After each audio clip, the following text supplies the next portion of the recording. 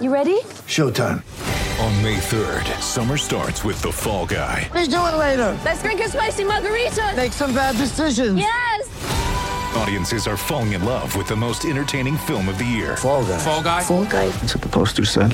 See Ryan Gosling and Emily Blunt in the movie critics say exists to make you happy. Trying to make it out? Nope. Because I don't either. It's not what I'm into right now. What are you into? Talking. Yeah. The Fall Guy. Only in theaters May 3rd. Rated PG-13. Get ready for the greatest roast of all time. The Roast of Tom Brady. A Netflix live event happening May 5th. Hosted by Kevin Hart. The 7-time world champion gets his cleats held to the fire by famous friends and frenemies on an unforgettable night where everything is fair game. Tune in on May 5th at 5 p.m. Pacific time for the Roast of Tom Brady. Live only on Netflix.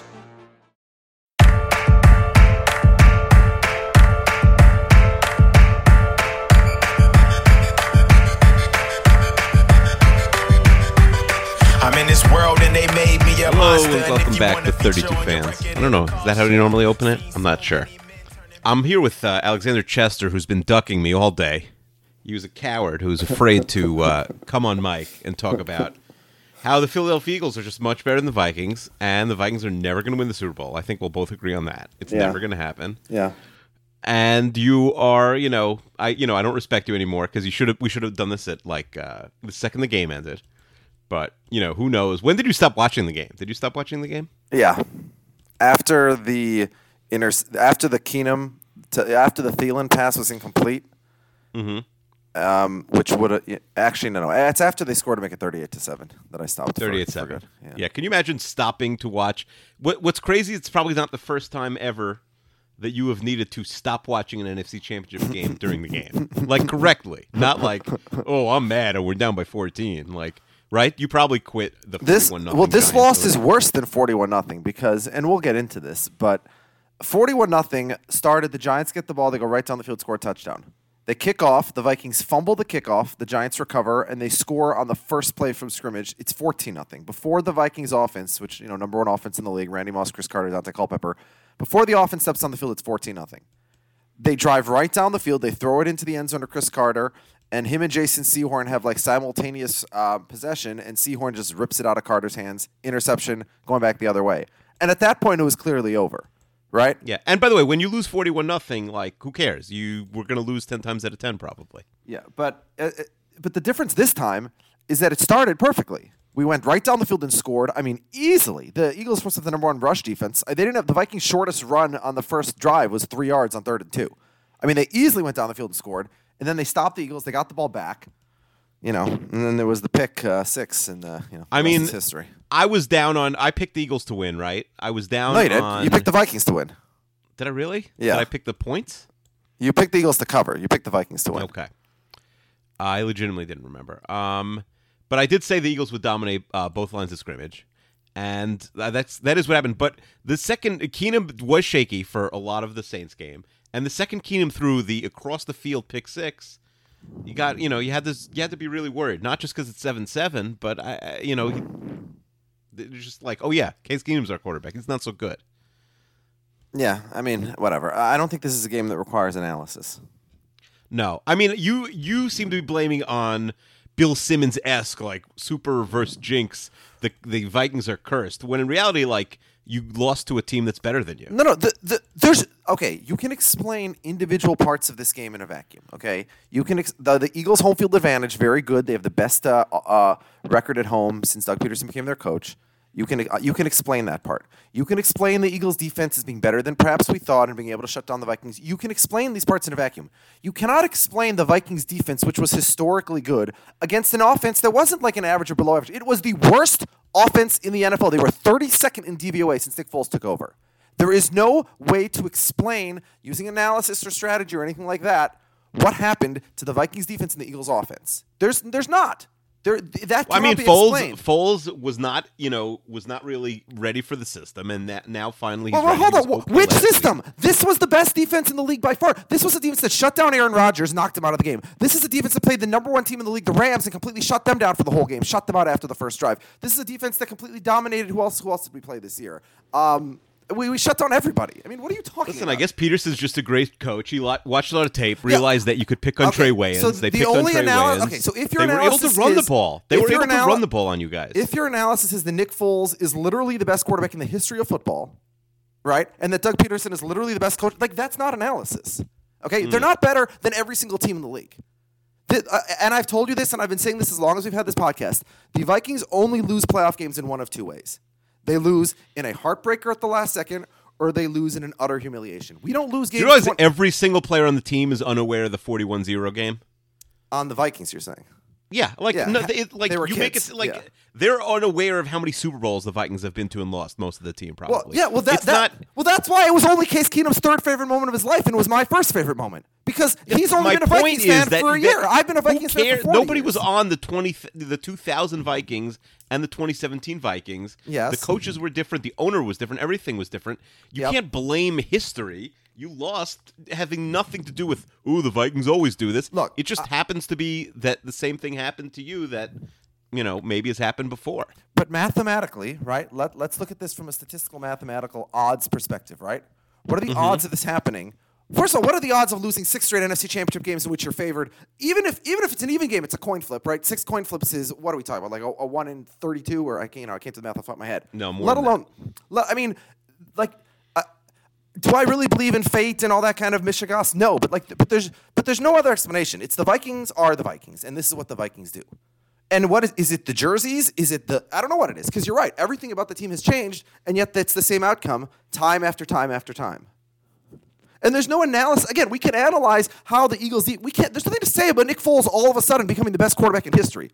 Kerry Collins did the exact same thing in 2000. He had 300 yards and 4 touchdowns, and they destroyed the Vikings, and they went into the Super Bowl, and all the Giants fans were like, oh, look how good we are. We're really the best team. And what happened? They lost 34-7. Now, to be clear, I'm not saying the Eagles fans should the Eagles should be very happy they won. Of course, you should be happy you won, and they should be very hopeful because anything can happen. I mean, we saw a mediocre 9-7 Giants team win 2 Super Bowls, and they beat the best team in history. Anything can happen. The Eagles could win the Super Bowl. And so look, the Eagles celebrating is a good thing. What I won't tolerate is the Eagles giving themselves undue credit. And to use the Giants as another example, the Giants Eli beating the Patriots, Giants fans should celebrate. Yay! And that's a good response. You know what's not a good response? Oh, Eli's the better quarterback than Tom Brady. Eli's a better quarterback than Peyton Manning. That is a bad response. Okay? So to argue that the Eagles are all... I don't even know what you're talking about anymore. I'm just saying the Eagles are not a good team. If they had Carson Wentz, they might be a very good team, and they might be a team that legitimately was the best team in the league, deserved to win the Super Bowl. That's not what they are. They benefited from playing the Vikings. Okay? If you took Mike Zimmer and all those players and put any other uniform on them, is it possible the Eagles win the game? Sure. Is it possible Nick Foles has 350 yards and they lose 38-7? No, that's not possible. It's just not. Okay. Over under half plays that Chester watches during the Patriots-Eagles Super Bowl. Under. You're not going to watch the play. No, I never watch Super Bowls when the Vikings lose the NFC Championship game. I don't. I mean, what are you going to do? Are you invited to any Super Bowl parties? Yeah. Well, okay, hold on. Here's the crazy part, by the way. You could be in the kitchen and with the people who don't watch. Yeah. Well, but I don't want to be around. This is going to explain to you how much this loss hurt, and I'm trying to figure out where it places on the all-time worst Vikings losses. Mm-hmm. Yeah, don't do it right away. You have to. I would rather have lost this Super Bowl than won next year's Super Bowl. Okay, I thought about it for a long time. I would rather lose this, and I'm saying this as a fan of a team that's never won. We're not the Patriots who have a bunch in the bank. I would rather have lost this Super Bowl this year than win next year. I'd rather lose this year than win the next 2. Okay, you have because it's a home Super Bowl. Yeah, you have to understand something about Minnesotans. There's this obsession in Minnesota. Minnesotans have this. I don't know if it's an inferiority complex or what, but Minnesotans are obsessed with what the rest of the country thinks about them. And I definitely manifest this for sure. I mean, the answer is we don't think about them at all. But and so every single year in the Super Bowl, I'm just so sad and jealous of some random ass team with no fans, like the Carolina Panthers or the Atlanta Falcons or some franchise with no history, no legacy, no nothing, no 20 Hall of Famers that shows up in the Super Bowl, and for 2 weeks the whole country's talking about them, and random celebrities are on E predicting their games and talking about their players, and I've desperately wanted that for my team. All I wanted was to get to a Super Bowl. That's all I wanted. And I said, like you asked me last That's week. all I want to. It's literally all I want. I just want to get there. And That's to all. finish up writing my biathlon preview. Yeah. Those are the only two things I want. So that's number one. Number two, because the game was going to be in Minnesota, that's what made it. I don't want to go to Jacksonville or Houston for a Super Bowl. I really don't. I wanted to go home. I wanted to sleep in my bed. I wanted to, that was going to be special. Even if we lose to the Patriots, we were. Oh, we yeah. were By the way, my neighbor wants to go. Can he sleep in your child? Can he, borrow your house? Yeah. Is he an Eagles fan? Yeah, he's an Eagles fan. Yeah, it's $1,000 a night. Okay. I'll let him know. But my dad said to me sadly, he's like, and it's true, he will die before the Vikings host another Super Bowl.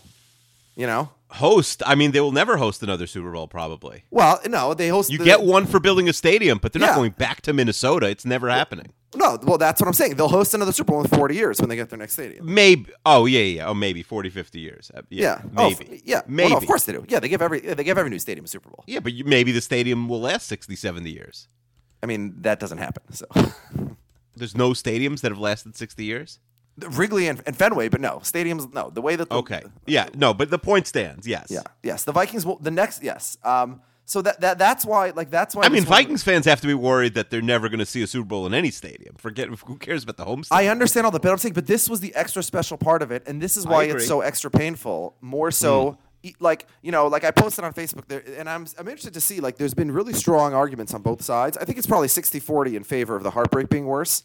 But there's a debate. Which is the worst loss? The last second loss? No, the heartbreak is worse. I don't know. I don't even think it's a debate. The blowout, because when the blowout happens, you didn't deserve it. If you get blown out in a game, chances are you would have lost 90% of the time at least. If you're talking about a blowout in which you come in as 12-point underdogs, I'm not talking about that. I'm talking about a game where you're the favorite to win. You're like the Vikings in 2000. The Vikings Do you think the Vikings win yesterday's game 3 or 4 out of 10 times? No, they win. If it's not the Vikings, they win 8 out of 10 times. There's a reason they were 3.5 point favorites on the road. I don't want to hear not the Vikings. Don't make Akiva, they were 3.5 point favorites on the road. He's they really were bigger mad when he favorites says than funny. they were bigger favorites than the Patriots were. You picked the Vikings to win. What are you talking about? You bet on it. Not to cover. That's true. If this game was in Minnesota, again, the Vikings would have been 9.5 or 10-point favorites. Listen, I feel bad. I was rooting for you guys, but it's a bad matchup for you. I think the Vikings could have been the best team in the NFL, but for whatever reason, the Eagles are a bad matchup for them. Why? Especially Why? Because their front seven right now seems to be unblockable. I'm not talking about on defense. I'm not talking about that aspect of the game. The Vikings scored 7 points. That's not enough to win. Although they went for it on 4th down multiple times. I mean, your right tackle's a turnstile. We're not talking about any of that, Akiva. We're talking about the Vikings defense and the Eagles offense. That was the story of this game. Okay. Explain that. Use your analysis. Why is that a bad matchup? You couldn't get to Foles. You couldn't get near him, so he threw for a zillion yards. Okay.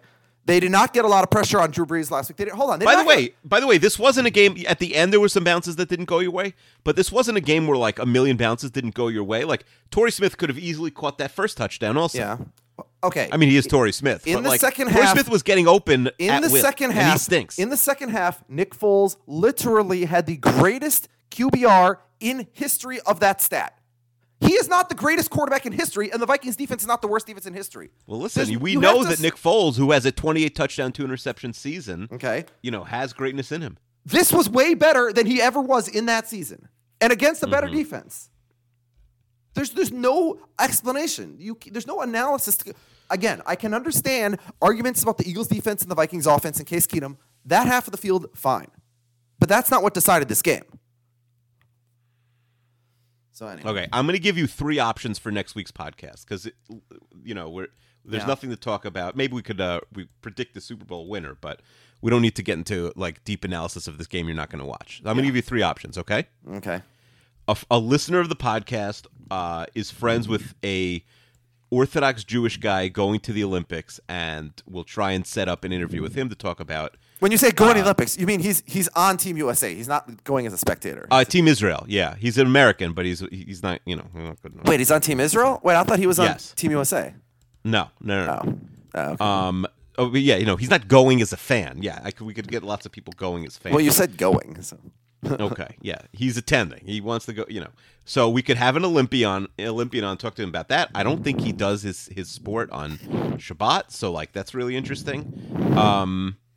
Number 2, We can watch the Patriots-Eagles Super Bowl from 15 years ago, and analyze that like it just happened. Or number 3, we can do a Royal Rumble review. Yeah, let's go with the Olympic guy. Yeah. What if Yeah. I said you have to pick 2 out of 3? Well, then we'll do the Royal Rumble thing. Okay, so you don't want to rewatch the Patriots-Eagles No, Super Bowl. I'm not Now, rewatching. last year, remember, I'm dedicated to the listeners. I wanted to rewatch every Super Bowl Yes, you to did. rank them, and you were not willing to do that because you had more charts to make. I mean, Yeah, we did. Well, we ranked the last 20, but yeah. Yeah, we ranked last one. We didn't rewatch them, but we did Yeah. rank them. Yeah. We go to a kids pre-Super Bowl party, and I'm the football DJ, so I put on old Super Bowls. So I'm going to put on I'll put on the Pats Eagles game there. Yeah. No, I thought I was going to shock you with the hot take of the fact that I'd rather lose the Super Bowl this year than win. No, another.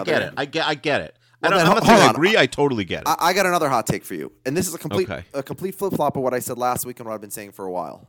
Uh-huh. I'm rooting for the New England Patriots in the Super Bowl. Yeah, I get it. Listen, the Eagles have not the Super Bowl. 2 weeks of mania has only been 1 day old.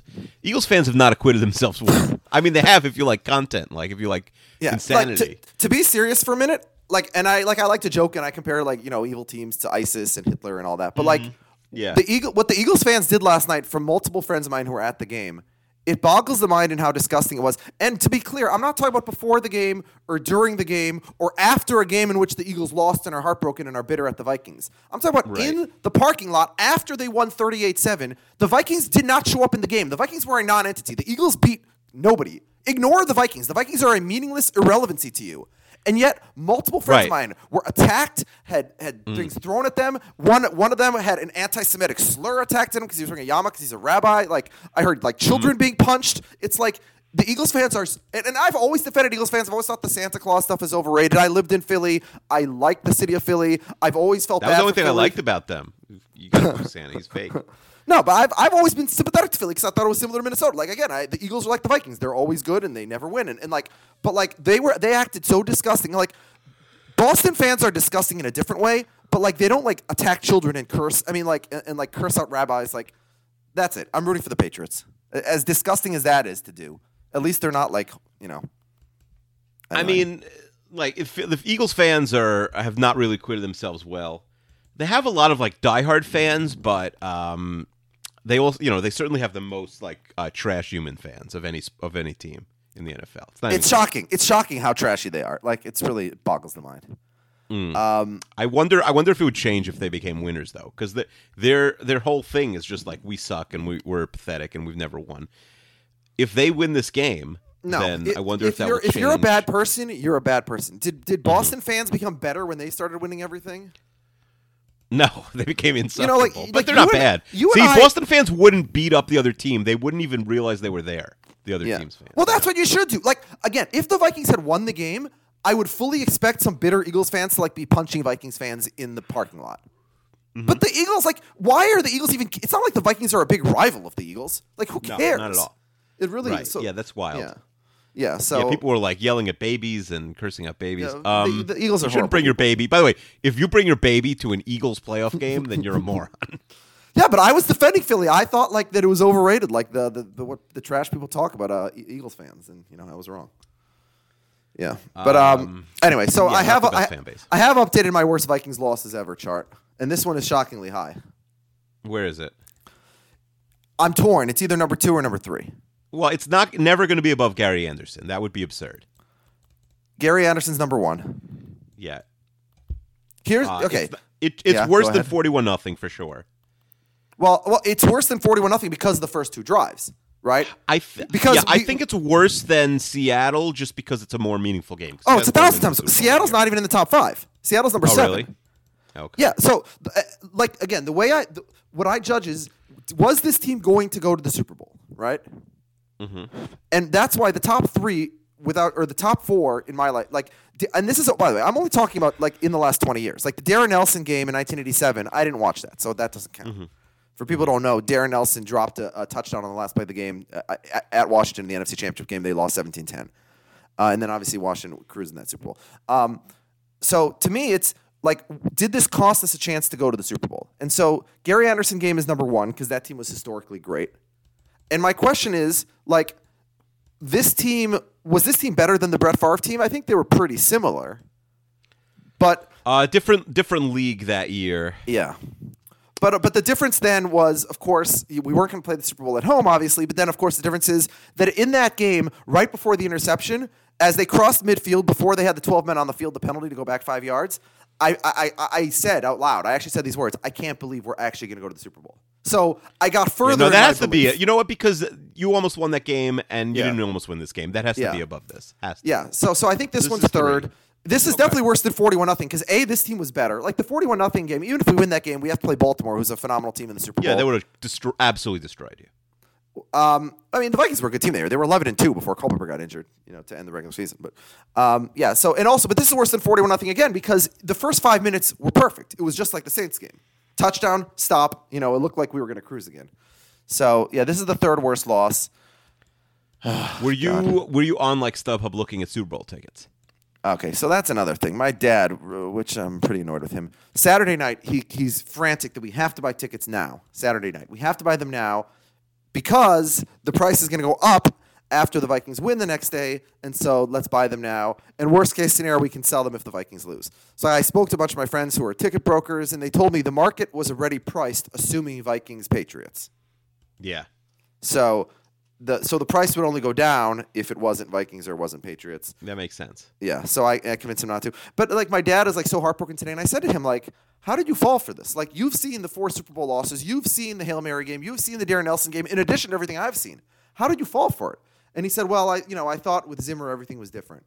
And to be honest, I thought everything was different because of what happened last week. I thought, well, this is just a team of destiny and all that other bullshit that doesn't really exist. But I wish, in hindsight, I wish last week had never happened. Now it's not a positive memory; it's a negative memory. No, I think that long term you'll remember that Diggs play, and you'll go back next year. I'll remember that Diggs play and then think what happened the next week. Oh yeah, we lost. And I know the Immaculate Reception team didn't win the Super Bowl that year, but they won 4 Super Bowls in that decade. Right. Well, so maybe you'll win 4 in the decade. The real problem is that the Eagles are going to be so good next year with Wentz. Yeah, I listened to this podcast on The Ringer, their NFL podcast last week, and they were discussing if there were 0 injuries in the NFL, like what would have happened different this year. Mm-hmm. So they said the NFC would have been the same 2 teams because the Vikings, you had Delvin Cook and Sam Bradford, and the Eagles, you had Carson Wentz. Right. What's amazing is that the 2 best teams had very catastrophic. Yeah, but injuries. Seattle, if their defense is healthy, they would have been better, obviously. Right. The Packers, Aaron Rodgers is the best the player in the Packers NFL. obviously would have been better. Yeah. And then in the NFC, in the AFC, obviously Jacksonville doesn't get there because they're probably not going to win the division if Andrew Luck's healthy and if Houston, if Deshaun Watson and J.J. Watt and everybody's healthy. Not Oh, sure. sorry, that's the wrong division. But it's possible. No, that's the right division. Yeah. Anyway. Yeah. No. Yeah. Anyway, so whatever. I hate sports, and I have not seen the line for this game, so I can Oh. actually guess the spread. I have not Oh. seen it all day. I haven't come close to it. I like Adam Schefter. He's like, all right, big storylines. Chris Long playing against the sports team. Yeah, that's an important thing. Yeah. That's like only I've Long-time said before, Patriot. like, the only things that Adam Schefter and Rich Eisen care about are like, what are the storylines? Like they're essentially employees of the NFL. I mean, Yeah. Rich Eisen literally is, but like, Yeah. so are all those guys like Schefter. Yeah. At least have great takes like Mike Lombardi, where it's really important that the Patriots have the lead in the first quarter Yeah. because you want Blake Bortles to play from behind. Yeah. Truly one of the great tweets of all time. Got to score more points to win the game. Mm-hmm. That is a very genius take of his. Yeah, so I really have no idea. I've seen 0 reference to the line. Okay, so guess it. And by the way, I gonna guessed say it Pat- live last night to Steen and Benny Michelle, who were watching the game with me, and they thought I was too low, but it turns out I was actually right. I'm going to say Pats -3. All right, so I said 6, which it is. Wow. I've seen it 5.5, 6, 6.5. I've seen 5. I at mean, one I point. bet like anything on the Eagles at +6. I think you're just again. If it's Carson Wentz, it's a different. You are making the same mistake Eagles fans are. You are thinking, oh, Nick Foles is actually a good player, and this No, offense I is actually think good. okay. Here's the deal. Bill Simmons actually had a really good point all season, which was that they didn't send Gronk over the middle once the whole year because they really didn't need to. They were now, saving him. He's injured. Yeah, and then they thought they could. I think in his heart of hearts, Belichick thought that he had a chance that he would save all his trick plays, of which he called a bunch in the second half, for the Super Bowl. Yeah.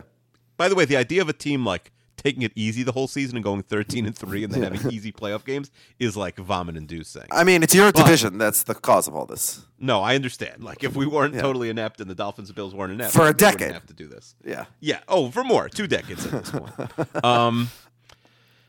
So, he breaks at the trick plays. Gronk has to go over the middle in a couple key situations and gets destroyed twice. The second one obviously gives him a concussion. I also thought that Brady took a couple hits that Brady hates getting hit at this point. All the old QBs hate getting hit. Yeah, I mean, he's 40. Brady gets so annoyed. Like, and he will try and like just slide down to not get hit. But, it doesn't always work that way. I think the Eagles are going to just, like, clock him. I think they're going to have a lot of problems blocking the Eagles front seven. And I'm going to say right now, 13 days before the game, I'm picking the Eagles to win the Super Bowl. Wow.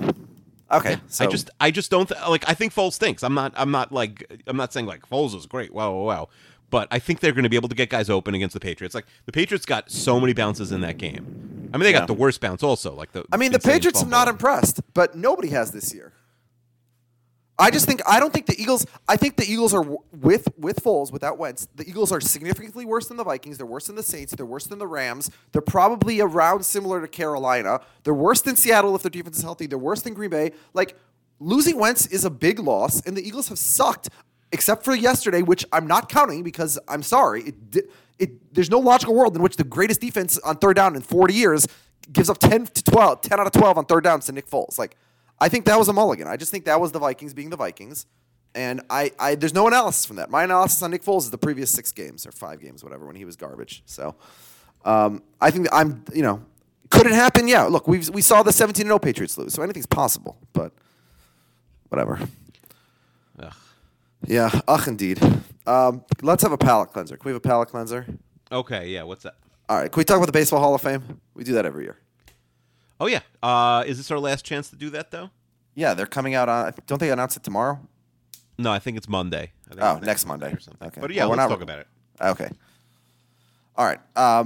Okay, so let's skip I had such a great song lined up for had the Vikings won, but yeah, I was the only thing I was happy about is I have so many tabs like on the side that I'm like out of space. Yeah, I was happy to be able to delete it, but other than that, I Well, you'll never have to play that song for that purpose, so you can just say what it is anyway. No, I'll save it because I think next year you guys will have another heartbreaking loss in the NFC Championship game. All right, so Baseball of Fame. You tell me what you think should happen, and then I'll tell you what will happen based on. No, I don't like to say what should happen. I don't like to say what I think will happen. I like to say what should happen. So I will give you, and I'm excluding all the first year guys on the ballot who are obviously not making the Hall of Fame. Royals. Yes. Exclude those guys. Okay. There are 20 guys on this ballot who are worthy of a conversation. So I will list them in what is my opinion how they should be ranked from 20 to 1, and then you'll tell me if I'm right or wrong or whatever. Okay. Mm-hmm. Okay. Number 20 is Andy Pettitte. He's fine. Whatever. He's not a Hall of Famer. Well, Pettitte's problem is what's it called? That he has an actual steroids accusation, right? Yeah, but nobody seemed to ever care about that.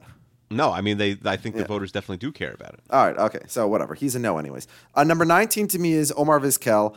I understand that he was very good defensively, but he was so bad. Pettitte's not even on the ballot this year. What are you talking about? He's not? No. Wait, why is he not on the ballot? He retired 5 years ago.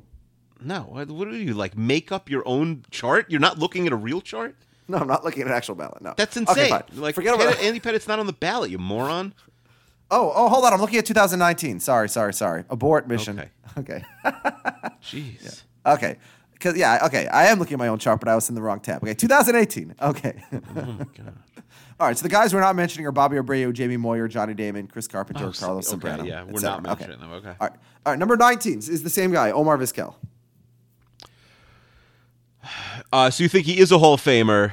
No, I think he's not he's not a Hall of Famer. Oh, okay. So how many Hall of Famers did you say there are? 12 or 14? No, there's 19 guys who are debatable, who you could at least make an argument.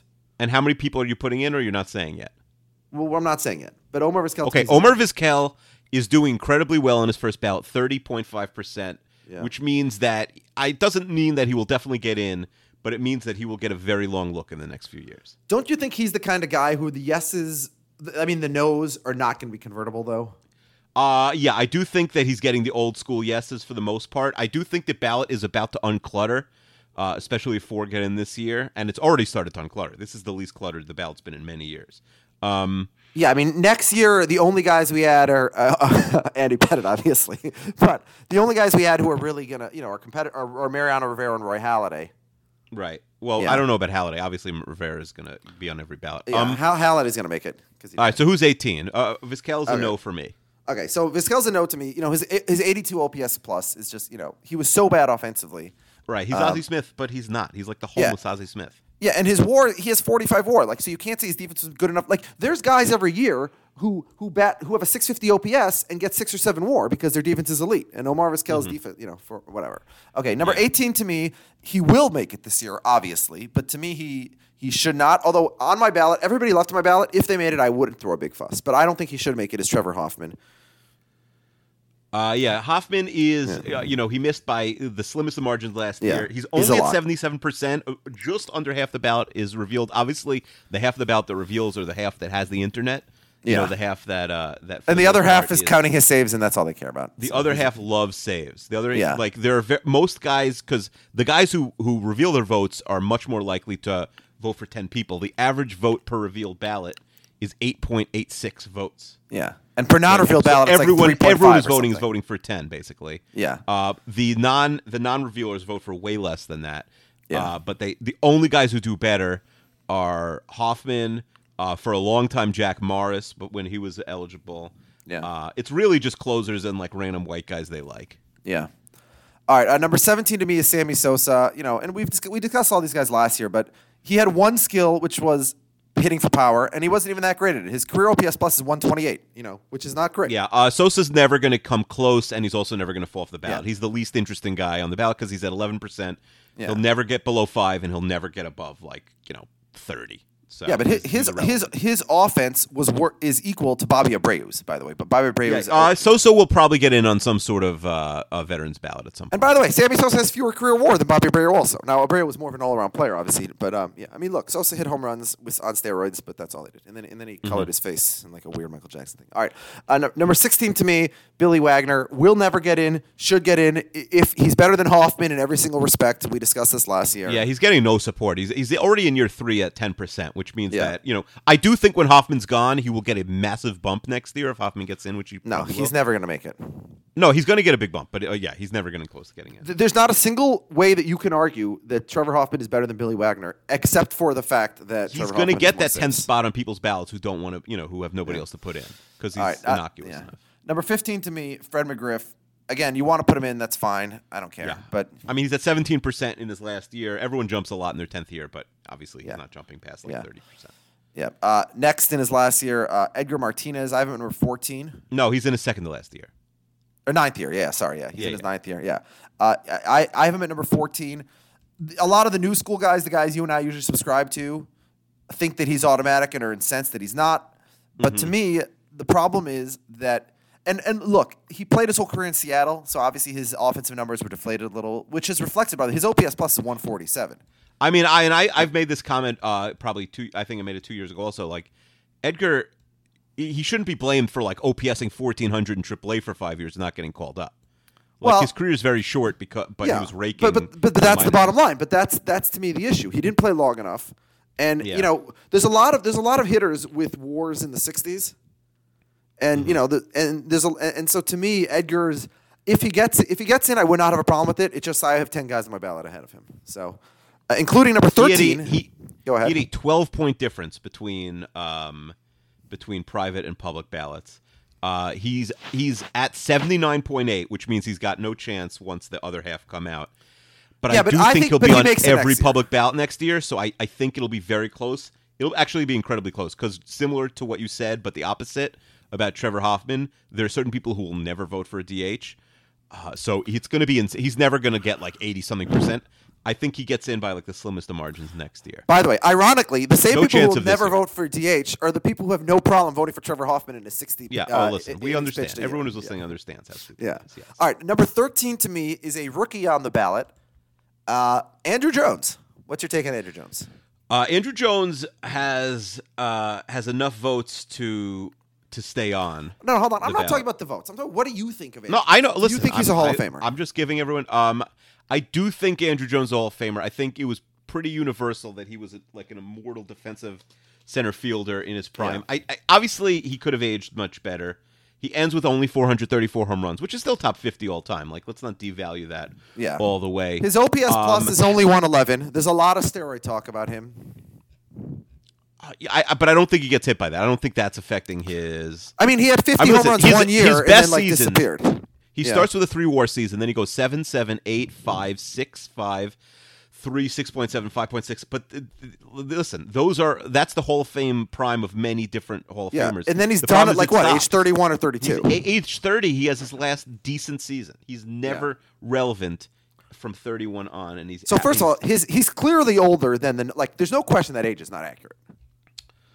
It's interesting. I mean, he was 19 when he made the majors. Yeah, I remember talking to somebody, a Twins beat writer, around the time he became a free agent. Well, he must have been about 29, 30, 31, something like that. And the Twins were in the market for an outfielder. And I said, "What about Andrew Jones?" And I forget who it was. I can go back in my old Gmail archives and look. And he said to me, "Andrew Jones is at least 2 years older than you think he is." And that's what people think in baseball. That's very interesting. Now, I'm not finding anything about this online, but it makes sense because he was already raking when he was 20, and why else done when he was 30? So washed up at 31 unless he was old. By the way, I should have mentioned this in the football portion of the show, but a loyal listener, Josh Cantor, it was in an email back and forth with, I'll say, a very buff referee. He emails him from time to time. Yeah. And this buff referee, he asked him, because people went crazy that the second the Patriots game ended yesterday, the ref, who was the ref? Was it Corrente? I forget who it was of the Pats game. Ran over to Tom Brady and congratulated him, and people were like, "Wow, Tom Brady's biggest supporter. Congratulate him." A lot of memes going around Twitter last night that the refs were in on it, as if like the refs care if the Patriots win or not. Yeah. This buff ref said that every game I've ever refereed in my entire lengthy career, I've congratulated the winning quarterback the second the game is over. I've never failed to do it once. I didn't know they were still breaking news, huh? Yeah. Oh, by the way, I forgot to tell you right the environment in which I watched last night's game. Oh, you told me, but tell the listeners. I mean, Benny Michelle was, our friend Ben Michelle was one of my friends who came to watch the game. He said like. He just could not get over it. He's like, I've never seen, what is this? Is this a championship game like party? It was like a Super Bowl party, but for the championship games, but nobody was watching the game, but everybody was a 70-year-old Jew.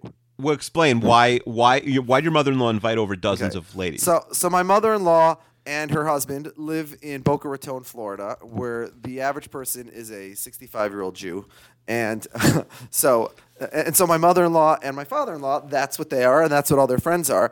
And my mother-in-law decided, like, we were coming to Florida for a week. And by the way, I'm back in New Jersey by myself right now, but my wife and kids. You came back to work for a day. I came back to escape. Anyway, so my mother-in-law informed us that on Sunday she was going to invite every single person she's ever met because they need to see the grandkids. Like cue that voice in Seinfeld. You got to see the baby. You have no do you have no power in this? Like I would have straight up rejected this. I do have power. I said that's not happening. It's the NFC Championship game if the Vikings are going to be in it, and if it is happening, it's fine. I'll go to Steen's house.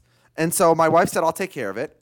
And she said, "What hours do you want available?" And I said, "Starting at 6 p.m." And she said, "Okay, they're going to come from 2 to 4 p.m." And I said, "Perfect." Totally perfect. No offense to your three sons. What's to see anyone's kids? Anybody who wants to see someone's kids is a freaking creep. Yeah, no, I totally agreed. Like, why do you want to see kids? I've seen kids. I don't like my. No, you're obviously correct. So anyways, my mother-in-law goes into that mode. Like my dad gets into it also. Like when you're hosting a huge party and you start freaking out and you got to clean the whole house and cook everything. And my mother and I'm like getting a little bit nervous because I'm like, there's a lot of action and I don't know why this much action is coming for a couple of yentas to come by at 2:00 in the afternoon for an hour. And then Jen says to me, "I got to warn you, plans have changed a little bit. Oh boy, people are coming at 6 p.m." And I said, "How many people?" And she said, "A few, but not that many." And then my father-in-law walks in holding bags and bags of groceries, and he's like, "I just spent over $200 in meat." And I'm like, "Why?" And he said, "Well, we have at least 24 people coming." I'm like, "What?" So 24 different couples were invited, and that's not including the fact that some of them brought like the husband and the wife, and I mean it was out of control how many people were in this house. And so everybody promised that I could stay in my one room and the door would be shut and nobody would come in there. But the problem is like I'd have to leave the room to urinate and like stuff like that, So it was not a pleasant experience. I was like, actually what I ended up doing, the room I was watching. And by the way, I hope my in-laws don't hear this, but the room I was in had a porch, and so I was just peeing off the porch. Listen. I wasn't going to wade through those yentas, I'm telling you. No, you can't wade through the yentas. Yeah. So it was a miserable experience. And by the way, if the Vikings win, I'm all cheers and I'm happy and guffawing it up with the Now, Yentas. were there any yentas left when the game was over? That's the worst part. They were there until midnight. I thought these people go to sleep at 8 o'clock. Yeah, that's what it's the. And by the way, they Yents. weren't here for my kids because my kids went to sleep at 8 o'clock. Yeah. So yeah, that was like, and that's the part that was the worst because I had nowhere to go and be sad and stuff. Yeah. So no, and no one in Florida like actually cares about football. It wasn't like people were like, well, I can empathize with you because I love my in-laws. I wish they had picked it a different day. Anyway. Yeah, or like move to a different state. All right, so number 12 on my ballot is a guy who will make it this year without a doubt. And I realize I'm on the wrong side of this, of like the young progressive fans on this one, that I don't have him as a no questioner. But that's Vlad Guerrero. Yeah, obviously 94.6. He's sailing in. Yeah. I hear what you're saying, but I think you're just underestimating him. Make your case why what are the warts on his resume? Okay. Wart number 1 is that his career WAR starts with a 5. Right? Mm-hmm. If you can't even crack 60 WAR, why are you in the conversation here? And it's not like, well, he was really good on defense and that's not reflected or something. Like, he was a hitter. That's all he was. He was a straight hitter. And he was a worse hitter than Edgar Martinez. He was a worse hitter than Larry Walker. He's a worse hitter than Gary Sheffield. I mean, very similar to Andrew Jones. His last relevant season really is 32. He's okay at 33, and then he has 3 more. Yeah, that contract years. for the Angels was a disaster. Mm-hmm. I think that Jonah Carey and like these expos, like myth makers, like drive so much of like the progressive Hall of Fame conversation. Like people became obsessed with Tim Raines, and now people are obsessed with Vlad Guerrero and Larry Walker also. Yeah, Vlad also did not hit in the playoffs. Yeah.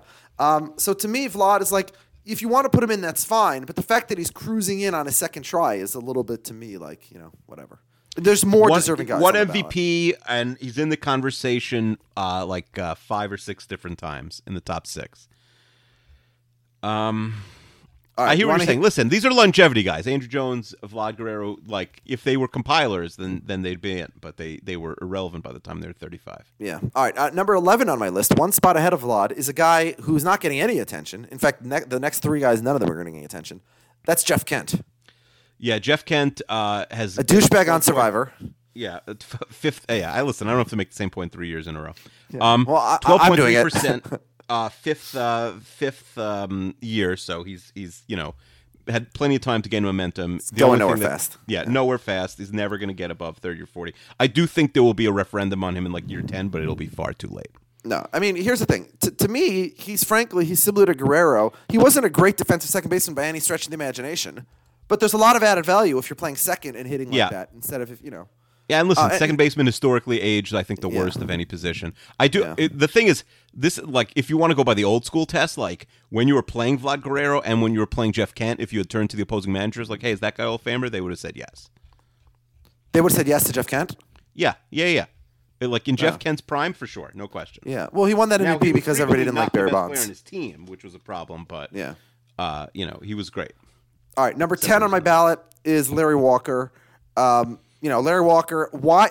I don't understand why Vlad Guerrero is at 90% in the vote and Larry Walker is, stuck in the 20s. Yeah, it's not going to happen. The push for Larry Walker, it's not going to happen. He made a massive jump this year. Again, he was the biggest beneficiary of the ballot cleaning out a little bit. He went from 21 to 40. Explain to me why he is so far worse than Vlad Guerrero. I'm not sure. He was a better hitter. I think people don't know what to do with his numbers partially because of Coors. Okay, his OPS plus is better than Vlad Guerrero's. They're 141 to 140. It's basically the same. No, listen. And by the way, he was also he was a great fielder, right? He was a good base runner. Like he was a more all-around player. Yeah. He's got 73 career WAR. Steals. Like to me, like you got to hit 60 to get in the conversation, and if you hit 70, you're a no-brainer. He hit I think 70. the 400 home runs thing hurts him with the old school guys for sure. He doesn't even have 400 home runs. Yeah, he has a 400 on base percentage. Ages though. well, but also the difference between him and someone like Vlad is like Vlad's when he played 158 games or more every year. Larry Walker has a 153, and that's it. So he missed so many games every year. That's probably what's keeping him out. I mean, 133, 137, 138, 103, 131. He is injured every single season of his entire hold on. career. First of all, 2 of those years there was a strike, so there were fewer games played, and that was right in his prime. I mean, so he has 2 immortal years, and in '97 he hits 366 with 49 home runs. Almost a walk to a strikeout, just absolutely ludicrous, and he steals 33 bases. The next year he hits 363, and then the year after that he hits 379, slugs 710, 37 homers. I mean, just insane stuff. And by the way, you look at his home road splits. Obviously, playing Colorado helped, but he was not Dante Pichette, okay, or Vinny Castilla. So I think he should make it ahead of La Guerrero, but he's similar. He has 1 MVP, but he got no respect. He only has 2 other finishes better than 10th. So even when he was playing, he was sort of disrespected. Yeah. All right. Number 9 on my ballot is, to me, the scariest batter that, at least against the Twins. Obviously Barry Bonds didn't play against the Twins. Gary Sheffield, the way that he shook that bat when he was on, scared the living hell out of me. Gary Sheffield, probably among the most dislikable guys, right? Tremendous asshole. Openly made errors in the field on Milwaukee to get to be traded, and never tried on defense at all. He's a little bit of Vince Carter. He's like Vince Carter. Yeah, I mean but people like Vince Carter. Yeah. So Sheffield's under 10% right now. He won't get knocked off the ballot, but he's never going to get a push because people don't like him. There will never be a push for Sheffield. Yeah, and by the way, to me, Sheffield and Vlad Guerrero again, those are the same guy. What's the difference in Gary Sheffield and Vlad Guerrero other than everybody likes one? People like you, and Sheffield. Sheffield's gonna. What team is his hypothetical Hall of Fame bust going to be with? Yeah, their WAR is identical. Their JAWS is identical. Their OPS plus is identical. These are really identical players in so many ways. Sheffield, has a higher on base percentage. Guerrero has a higher slugging. Anyway, all right. To me, there's 8 players on this ballot who, if you don't vote for them, you don't deserve a ballot anymore. There's 8 guys who there's no debate. All the guys that we said, from Sheffield through Hoffman, you can make an argument one way or the other. Mm-hmm. There's 8 guys who you cannot make an argument. There's no nitpicking, right. And that starts with number 8, who is on the ballot for the first time and will not make the Hall of Fame, and it's a disgrace. And that's Scott Rowland. Yeah. So Rowland started off. I do think that he will get his referendum. He'll get his day in the sun. I don't know when it'll be. He's at 11.8%. I think he will act. The thing Rowland has going for him is he will get. I think he'll play okay to the old school guys. And by the way, the old school guys are being weeded out a little bit because they are getting rid of guys who don't actually. Yeah. So I disagree with you a lot about that. The old school guys only care about home runs and RBIs. They don't care about defensive contribution. And I agree with that. But I think once they see Rowland in the 50s, if that does happen, once you see him rolling, then I think they'll this guy was good. Let me vote for him. Third base is far and away the least represented position in the Hall of Fame. Mm-hmm. It's a huge problem. And the reason is because third basemen are sort of half of a first baseman and half of a shortstop, right? But because if they don't have the same numbers as first baseman, they don't end up in the Hall of Fame. So you have this absurd scenario. Chipper Jones, I have Scott Rowland as the number 8 third baseman of all time. It would be unconscionable for a top 10 first baseman to not make it, right? Mm-hmm. David Wright, by the way, I have him as a Hall of Famer. He's not going to make it. Well, no. Yeah. I think there's a lot of third basemen who deserve. Adrian Beltre, fortunately, will just because he played so long that he, eventually. I think Beltre was an obvious no, and now has turned himself into a probably yes. So to me, Scott Rowland should be in the Hall of Fame. He is one of the greatest third basemen of all time defensively. Any Eagles fans who are mad at me for the first half of this podcast, which would be understandable, there's my Philly love. Scott Rowland should be in the Hall of Fame. Mm-hmm. Now, who's number 7? And again, I'm going backwards. Eagles fans, listen. I'm not being a sore loser. I'm saying this for your own benefit. Don't get your hopes that high. I saw the Giants do this in 2000. I saw Kerry Collins light up the Vikings, and I lived in New York at the time, and I heard all my idiot Giants friends convinced that they were going to win the Super Bowl. Oh, look how he destroyed the Vikings. You had an amazing game yesterday, but remember who it was against. Mm-hmm. All right, number 7, Manny Ramirez. Just an insane hitter, and that's all there is. Yeah, Manny's in the weirdest position, percentage-wise of anyone on the ballot. He's at 24.1. I think the positive tests are just it's too much to overcome for him probably. Yeah, you mean the positive test of the steroids? Yeah. Yeah. But I mean, his career OPS is 996. It's ridiculous. No, he was amazing. I don't think we're debating whether he was good. I think we're debating whether the weird thing about him is he's a guy who hit like crazy in an era where all that mattered, for MVP consideration was those numbers. Justin Morneau won one over, Mauer and Santana. He played on a team that was as high profile team as there was, that won 95 games a year. Two teams actually, Cleveland and then Boston, and yet he never got close to winning an MVP, which is really weird. Yeah, it is strange. Yeah, I don't know what that's about. But so to me, number 7, Manny Ramirez has to be in the Hall of Fame. And if you don't, I agree. But I also totally get why someone wouldn't vote for him. You mean because of steroids? Yeah, like if you think he cheated, I totally respect not voting for him because there's proof. Unlike Bonds and Clemens, who I think you have to vote. So you respect people who won't vote for somebody who took steroids? No, I don't respect it. I would. He's on my ballot. I would obviously vote for him. I totally. Do you respect people who? I mean, what about all the guys who took greenies and everything else? I mean, no. Listen. Yeah. It was, but then it was illegal, and then he got caught. All right. Okay. All right. Whereas number Bonds 6, and Clemens didn't, and plus it wasn't actually banned when they did whatever they did. Number 6 to me is a guy who's getting close. He's not going to make it this year, but I think he will make it before he's off the ballot, and that's Mike Mussina. Yeah, Mussina's doing really well this year. He's at 71.4, so he's an absolute lock to make it in the next couple of years. But he won't. I think my prediction was 2020. I think I'm going to move it up to 2019 because he's doing really well this year. Well, 20? You mean next year? I think he makes it next year. Yeah. Yeah, I think you might be right. Yeah. All right. Number 5. Just a despicable person, but he has to be in the Hall of Fame. Curt Schilling. Yeah, Curt Schilling is all he's behind he really needs Mussina to get in, and then he'll get in the next year. That's what's going to happen. When they're not together on the ballot, Schilling sails in. It doesn't. He's awful, but it doesn't bother me that he's going to be in the Hall of Fame.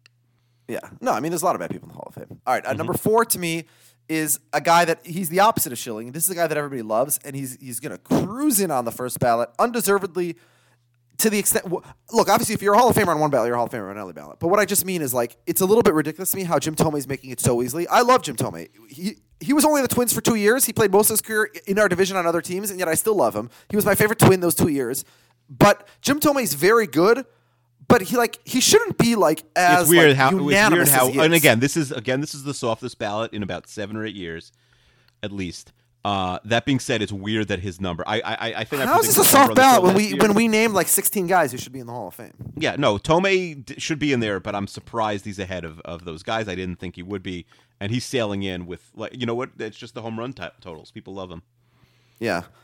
If you have a high home run total and you do not have a major steroid suspicion, you get in. Yeah, I mean Sammy Sosa had as many home runs as Jim Thome, but yeah.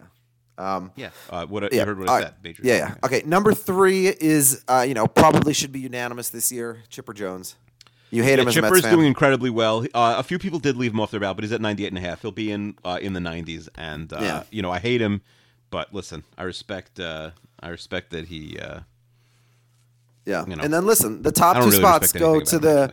He's also not a great guy in real life. Yeah, the top 2 spots go to the greatest hitter and greatest pitcher of the last 100 years. And, I mean, they're assholes and they're cheaters. This whole exercise is futile until they get in. I don't think they're ever going to get in because I just think the people who aren't voting for him are very well aware of how good they were and don't care.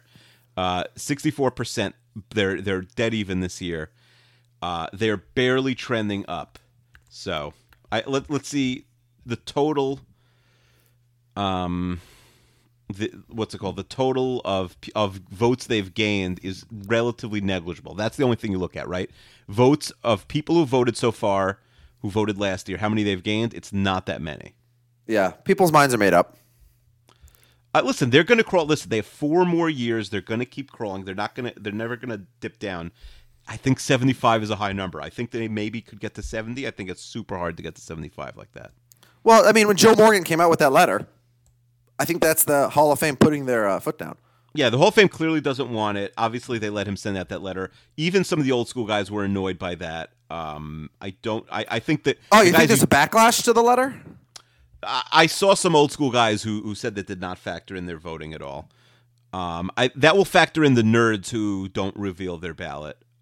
Imagine having a Hall of Fame ballot and like not thinking like, "Ooh, this would be a cool article or a blog to write." You know? Yeah, I know. Now imagine like literally half the populace does that, and Yeah. you're basically think about who you're dealing with. I mean, we don't have a ballot, and we discuss our ballot anyways if we do. So, Right, and maybe it's less cool if you have one, but yeah, the people who don't reveal their ballots are Well, what Lebertard did was great, and then the holier than thou attitude of the Hall of Fame was gross but predictable. Mm-hmm. Yeah. All right, so this was a podcast. In conclusion, to the people of Philadelphia, you should know that your team, your fans are disgusting hooligans. Your team got lucky in that they faced the cursed Vikings, and your former third baseman should be in the Hall of Fame. Yeah, and you're going to win the Super Bowl. Congratulations. Next week we will either talk Royal Rumble or have a skeleton. Olympian on. Skeleton. Isn't guy. it skeleton? Yeah. Skeleton. They go head first. It's very dangerous. A skeleton. It makes me nervous for them every time I watch. A Skeletonian?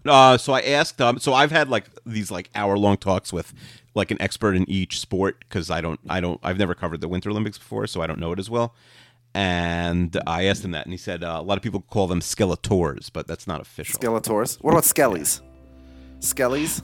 Skellists? I didn't. I don't think Skulls? I used any. I don't think I used any word in my preview for them. I had like skeleton was the one sport because there's only 2 events. There's a men's and a women's. There's not like doubles or anything like that. So it was like I had the most unused anecdotes for skeleton of any sport I've ever had. All right. Well, let's not spoil. So if you want to just like ask me like about like the 13th best skeleton guy, there's a Jerry Rice and a John Daly. There's a guy named Jerry Rice who skeletons. Yeah, and there's a guy named John Daly. Yeah, and I assume they don't look like Jerry Rice and John Daly. I mean, I haven't even seen pictures of them. John Daly's American. Jerry Rice is, I think, British. No, not bad. British Jerry Rice. All right, Keith, I will talk to you next week. Bye. Bye. My knees fail. My brain fails. Words fail.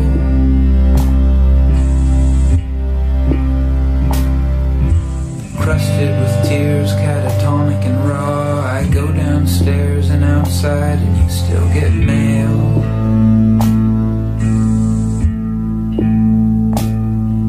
A week after you died, a package with your name on it came, and inside was a gift for our daughter you had ordered in secret and collapsed there on the front steps. I wailed.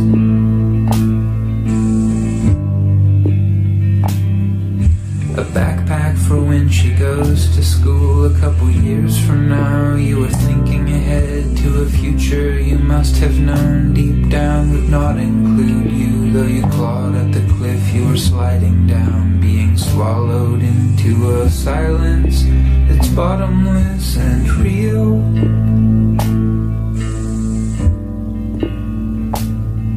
It's dumb, and I don't want to learn anything from this. I love you.